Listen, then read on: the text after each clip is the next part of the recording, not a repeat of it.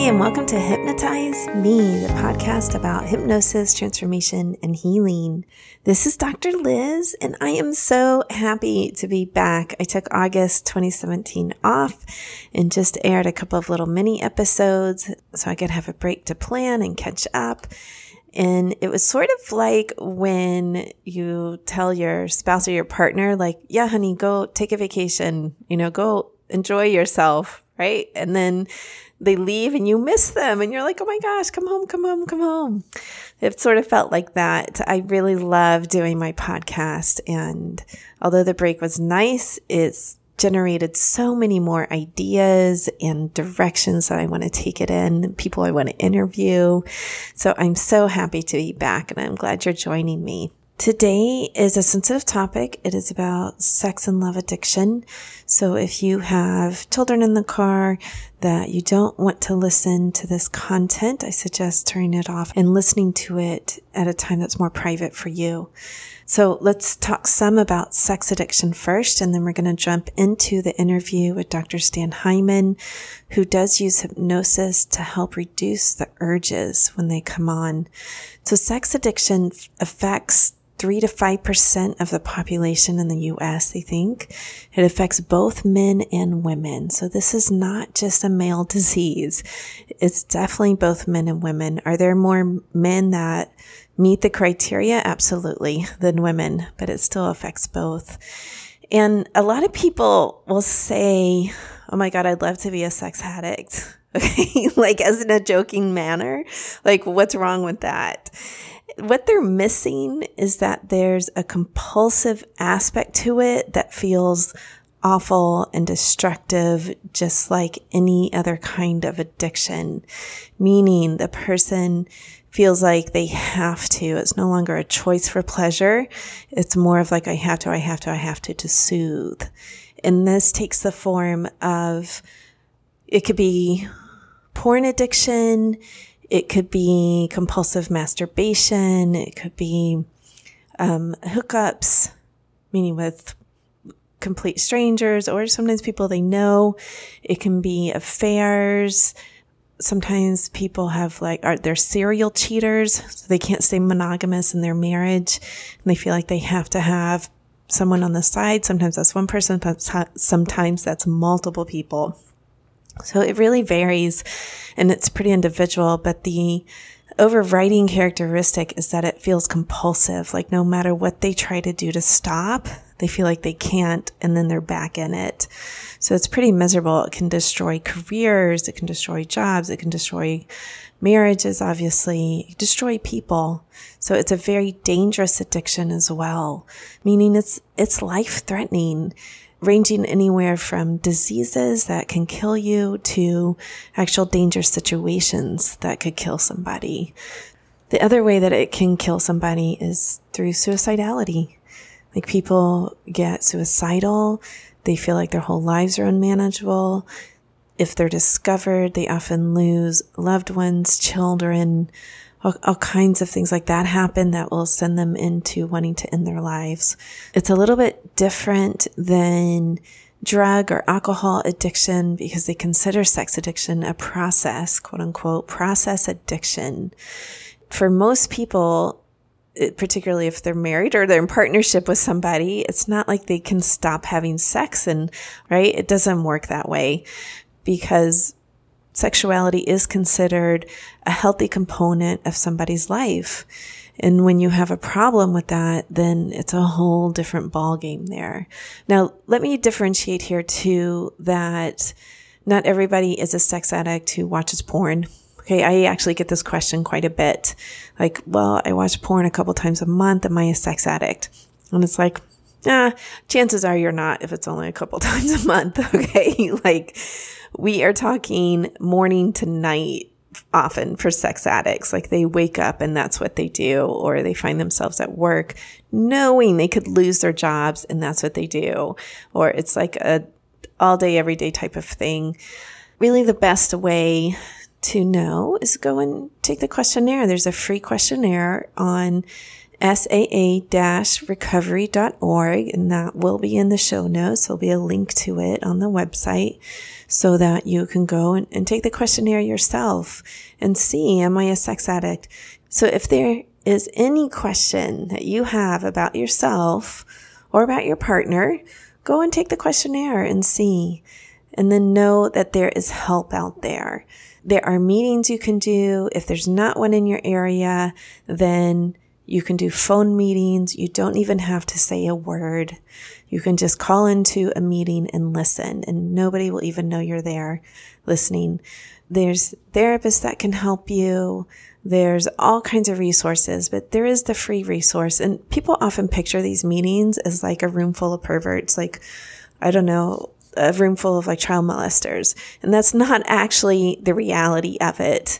There's a whole range of people in there. And actually the child molester is a pretty rare person to be in one of those meetings. Child molestation is a whole different topic. So I'm not going to go into that.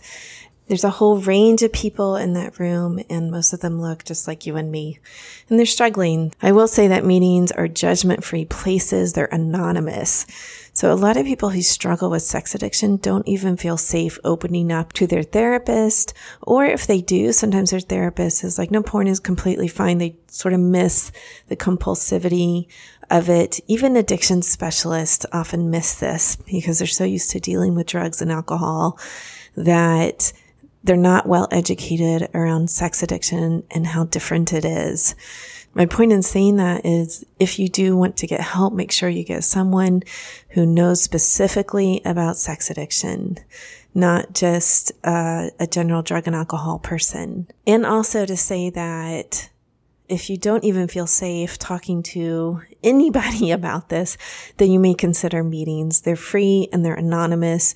You don't even have to give your real name, and you'll get some real help there in a judgment-free space. So Dr. Stan Hyman is joining us again. He was on the podcast previously, and he's joining us again to talk about sex addiction and how he uses hypnosis to help it. He is a sexologist and has had an incredible amount of training to get to that level of expertise.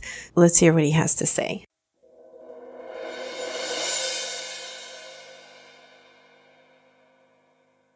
I'm welcoming back Dr. Stan Hyman. He's been on the show previously and talked all about his experience with hypnosis, doing hypnosis, and high performance and sales and business coaching and consulting, because he has quite a background in that. He's back on the show to talk about how he uses hypnosis with addiction, and in particular sex addiction, and how he integrates that with treatment. What are your credentials around that? Are you a certified sex therapist? Yeah, I have a PhD in clinical sexology, and therefore I'm a clinical sexologist, which in other words, you need about, I forget the exact number, 120 hours to practice in Florida. As a sex therapist, I have about the equivalent of about 1,000 hours. So Wow. that's a much more in depth. My dissertation was on the integration of sex therapy and marriage and couples therapy. Basically, that's a distinction with respect to Florida practice. Fascinating dissertation, it sounds like. Yeah. So you're a clinical sexologist, which is right. Incredibly difficult to get. You have to be pretty serious about it in the first place, right? Mm-hmm. Mm-hmm. So part of your practice focuses on helping couples with sex as well as sex addiction. Right. Okay. So can you tell our listeners, how do you use hypnosis in that? How do you... Okay. So when we think about sex addiction, we're really talking about, some people would say that addiction, by definition, the kind of physiological problem that goes towards utilizing a substance in such a way as to create a tolerance, in other words, using a substance that you need more and more of in order to sustain yourself. Like when you become an alcoholic, you can go into stage 1, 2, and 3 alcoholism, where you continue to use alcohol to a point where you really find you have to use it. Likewise with all substances. With sex, on the other hand, there's a difference. It can be considered a compulsive behavior that people are compelled to do. If it's, a sexual addiction, we think about it as being somebody who's got whatever it might be. If it's, let's say, pornography, so somebody who's got a compulsion to view pornography almost to the point of distraction, where he or she cannot it's usually a he, by the way, cannot almost stop themselves from doing it. Right. Like it begins to get them into all kinds of trouble at work even, and because it is compulsive. Right. Definitely in their marriage, it affects it. Right, exactly. So apart from promiscuous behavior, I mean, obviously there are people who find themselves in one kind of sexual relationship after another. And I use the word relationship loosely. It may not be a relationship. It just may be a sexual incident, one after another, promiscuous sex. And sometimes, of course, it's sex without protection. So it's sexual behavior that's really dangerous to both themselves and their partners. So utilizing hypnosis for a compulsion like that, right? So, yes. When you're talking about sexual incident, quote unquote, you mean like anonymous sex or sex with prostitutes, strippers, like that type of, is that what you mean? Yes, exactly. Okay. That's what I mean. Yes. Okay. Go ahead. So if somebody is dealing with a compulsion, and it could be anything. It could be, overeating, gambling, but we're talking about sex now. So this idea that there's any number of reasons that people do this, right? That they are compelled to do something. If it's pornography, for example, it's the pairing in the brain of some kind of instant shot of dopamine, which is a neurotransmitter in the brain that really kind of excites a person, and a visual. In this case, the pornography is, and the clicking from one thing to another. There's so many different things to talk about here with regards to that. I try to stay focused because, we're also talking about the many people who do this kind of thing have difficulty with intimacy. For example, they are not able to really have an intimate, deep relationship with somebody, or they struggle with that. Yes. And, it's an intimacy disorder. Like people tend to think about it as sex, but it's really an intimacy disorder. Exactly. So, as a result, there are a number of things to deal with. One of the things about hypnosis that's useful with respect to a compulsive activity is helping the client to gain a buffer, a disconnect between their urge to do something and the actual doing of it. So the idea that an urge may start with a thought or an association that could be visual, could be auditory, it could be olfactory, it could be smelling, whatever it might be that sets the urge off.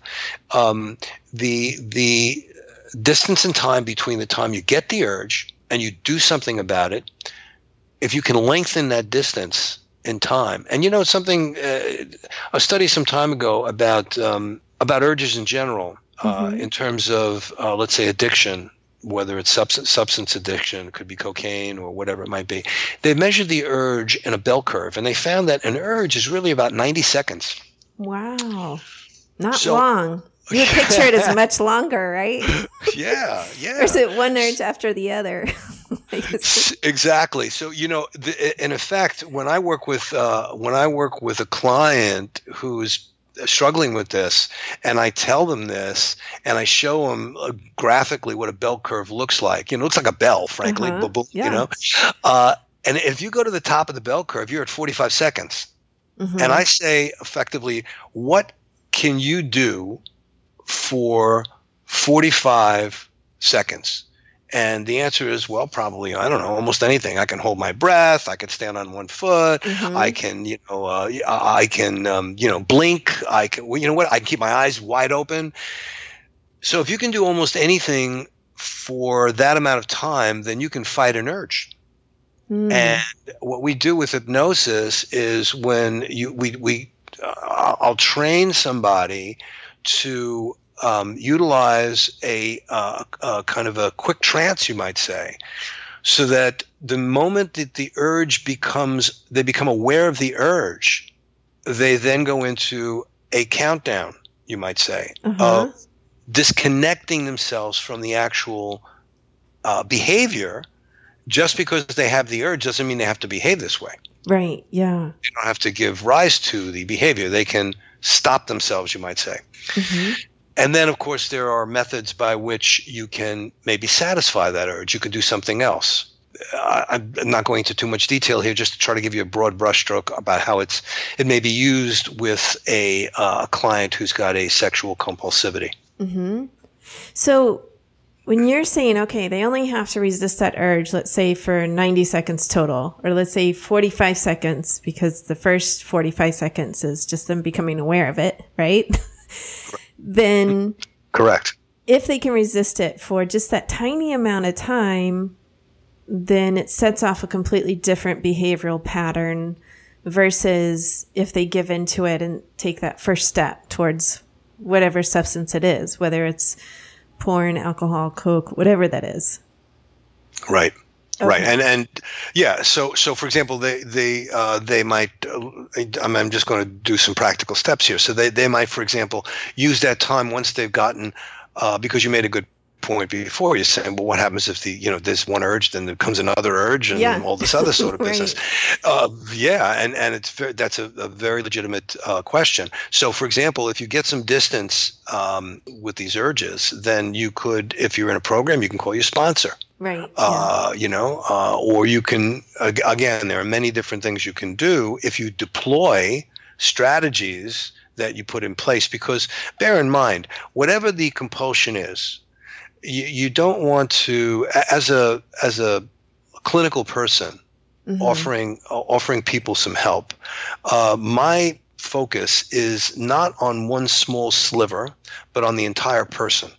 So from my point of view, what I want to do is I want to hit this on from every angle possible, so that someone's got a fighting chance to disconnect from this compulsive behavior totally. And that would mean that we look at the gestalt, the entire person, and what's going on in his life, and how to utilize some of the strengths that he has, and how to plug into the support systems, and hypnosis just being a way for him to begin to utilize some of these other things. Yes. Okay. So hypnosis is just one of those tools. Sex addiction is different than, let's say, like alcohol, drugs, those type of things, because it can be like breaking sobriety is like taking a drink, versus sex addiction is generally defined by the individual and their sponsor, what that sobriety is. So for some people, it's the first click onto a porn site. For other people, it's, not acting out with strangers, that type of thing. And then they have the middle circle, which is danger zone. And then generally this outer circle, which is all these wonderful things, all the healthy things they can do for themselves to not act out. Call a sponsor, meditation, prayer, go to a meeting, take a walk, all kinds of different things. So you're saying hypnosis is used in that outer circle there. Like, this is one tool that you have to help break that urge, to help you step out of that pattern. Right. Think of it as a bridge. To continue this metaphor, you can be on the edge of a cliff. If you jump off, that's your compulsive behavior. If you find the bridge and walk over that deep hole that you could have fallen into, that's hypnosis. Hypnosis is that bridge that will enable you to get to the other side without falling into the black hole that you've otherwise experienced. Gotcha. Because, often addicts want like a lifesaver, right? Like, like who wants to do all that hard work? So they'll ask, like, can hypnosis fix me? Can it be the magic wand? And you're saying, no, it's a bridge. It's not the magic wand. It's just a bridge to the other side. Yeah, exactly. And that's one of the things that people who practice using hypnosis may get calls from people who might be, desperate to find. I got a call like that actually just the other day. It wasn't around sex, but it was around, something close to it with respect to a man who was working with a therapist and asked me, he got a referral to me, and he said to me, look, can you help me, change the way I am with women? Wow. That's a tall order. Yeah, and pretty broad. Like, what exactly do you mean there, right? Yeah. And this was a 40-something-year-old man who's had a bunch of very successful businessman, but very failed relationships time and time again, and, of sexual, kind of a sexual edge. And, I explained to him, hypnosis is not a cure for that. You need to really get into more of what you and your therapist are working on right now. And so that was the kind of call that some of us get when we do hypnosis. I'd like you to fix me, please. Yes, right. And yeah, that goes back to the intimacy. Like, he's working on the intimacy part with his therapist. I'm imagining, right? Yes, like, you're talking about failed relationships. Yes. But the thing that takes a while. So people, we all want the things happen really quick, but that's not that's not always the case. Right. Yeah, absolutely. That is longer term work that takes a lot of trust too. It's the relationship between the therapist and the client even takes a lot of trust, and intimacy develops over time. So when you're talking about an intimacy disorder, there's some substance there for the therapeutic relationship, let's say. Yeah. So how do you use it, or do you use it with couples as well? Like, we've been focusing, it sounds like, more on individuals, but when you have a couple coming into your office, and let's say one is struggling with sex addiction, do you ever do it for the couples, like teach them how to, entrain together or something like that? How does that work? Well, so there's a couple of things. Often couples will come in, and there's let's just look at the kind of the broad spectrum. Very, very quickly.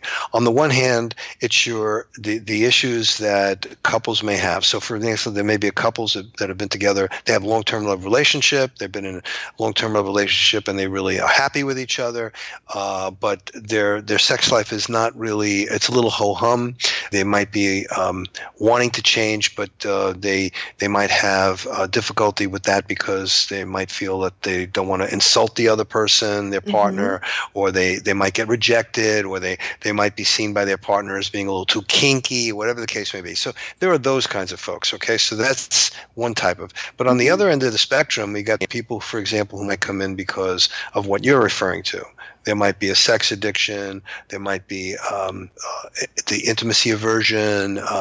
There those kinds of things. So or there might have been an affair, which I work a lot with. That kind of thing. Or multiple affairs. If you're talking about sex addiction, it's often multiple affairs over years. Exactly. Yes. That kind of thing. So you're working on a number of levels. One of the levels is working with the individual, for example, on this compulsive behavior. But where you're talking about using hypnosis for a couple, it may not be for the sex addiction piece. It may be for the sense of connecting on an intimate level, that doing hypnosis with the couple I have found to be useful. And that is to say, to help them to disengage from this maybe tense, more edgy feeling they get around this subject as a result of, all the things that have gone before, to a more kind of connected, more sensual connection, more fluid connection between the two of them. That sometimes is helped by being in a hypnotic state where you can, kind of click down a bit. Yes. And, get to a more primal, more basic fundamental feeling about the other person. And so there's some exercises that we might do utilizing some of the pre-hypnotic techniques where a couple can actually feel more connected. So when they leave the office, they will have had an experience that they can reference, which is an important thing about the experiential side of life. You need to have a reference point. Yes. Could you share like just a quick technique that someone could do at home, perhaps with their spouse? Well, if I were to think of it now off the top of my head, one technique might be, for example, just placing your spouse's hand over your heart and your hand over your spouse's heart, and then your spouse covers your hand with theirs and vice versa. And you're kind of you're facing each other, of course. Okay. Let's hope. Right? Let's hope you're facing otherwise. Unless you have very long arms. Exactly. Your Mrs. Incredible. So then what you do is then the practice is this. It's not like you have to stare into each other's eyes, which there are many different strategies, but this one technique, you don't have to necessarily stare in each other's eyes. You actually can close your eyes. And what you want to do is you want to be able to breathe in sync so that your heartbeat, you may have racing heartbeat at this point, but what you want to do is you want to be able to breathe in sync so that your heartbeats almost in some way or another are synchronized. And it's kind of a heart-to-heart via your hands exercise to connect the two of you in a way that you may not have been connected before. There's no magic here. It's just really a question of being able to take a moment to be able to connect with each other in a way that is fundamental, that is not that's not verbal. It's a completely nonverbal, physical connection. Lovely. It sounds absolutely lovely. Also, not sexual. It sounds like intimacy. Like, let's first connect on an emotional, intimate level before we move into other things. Right. Exactly. Yeah, thank you. Well, we are at the end of our time here. I could talk to you forever. So interesting. But I want to respect your time. So please tell people how to find you if they want to come in and work on sex addiction, couples, marriage, any kind of thing that's happening for them. Sure. I'd be happy to have them come to my website, drstanhyman.com, drstanhyman.com. Doctor is not spelled out. And look me up on the internet. You're bound to find me. Yes, you're easily findable. And I will also put that in the show notes for them so anyone has easy access to that. Yeah. Great. Thank you so much. Oh, you're welcome. It was a pleasure.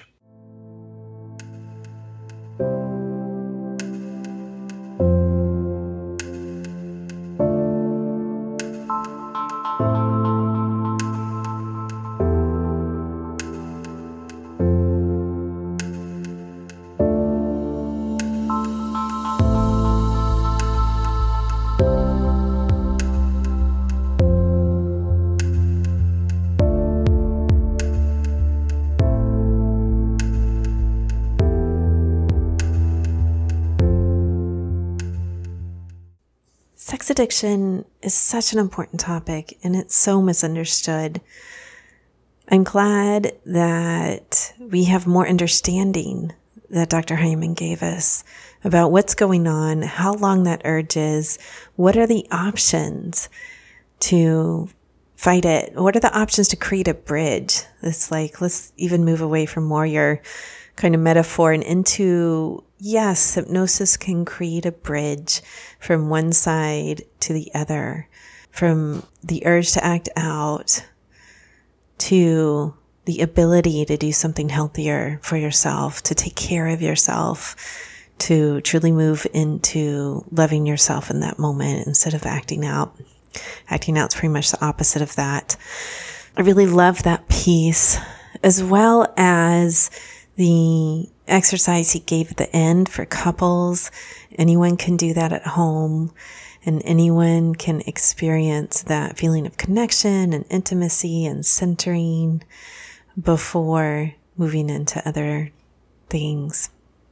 I think that would be even great to do. Like, you're not even planning sex afterwards. Like, honey, let's just take a moment here to connect with each other. All right, people, you have the resources at the beginning, if you skip those parts, about how to get help if you're facing sex addiction anywhere in the world. If you can access the internet, it's saa-recovery.org. Go there, try to get some help, talk to someone. I'll talk to you next week. Peace.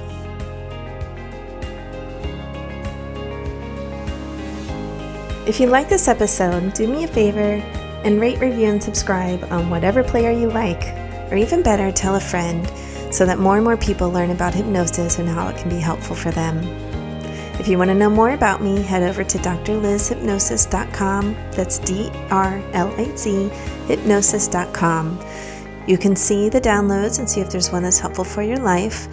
Or you could also join the newsletter and get a couple of free files, as well as lots of good content. I've written a newsletter for well over 10 years.